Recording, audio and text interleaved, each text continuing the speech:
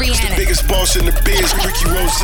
We always in the know. DJ Khaled. I'm Beyonce. Feel that celebrity news right here on Power 106.1.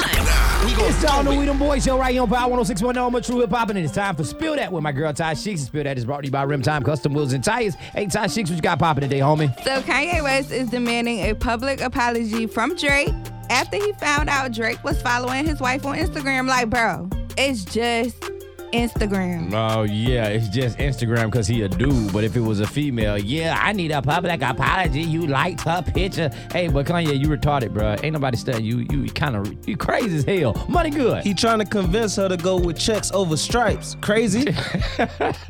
Hey, Ty Sheeks, what else you got for me, homie? God rest her soul, Aretha Franklin is reportedly owing the IRS $8 million in back taxes and penalties. The IRS is basically saying, they don't care if you alive, dead, whatever, run them. They coins. How the hell she gonna run him? Somebody gonna. Nah. She left some money behind. Listen, she dead and gone. It's gone. Bye-bye. We'll holler. Hey, IRS, they got you. Money good. Yeah, that's crazy that y'all just won't let somebody rest in peace, man. It's all about money in this country.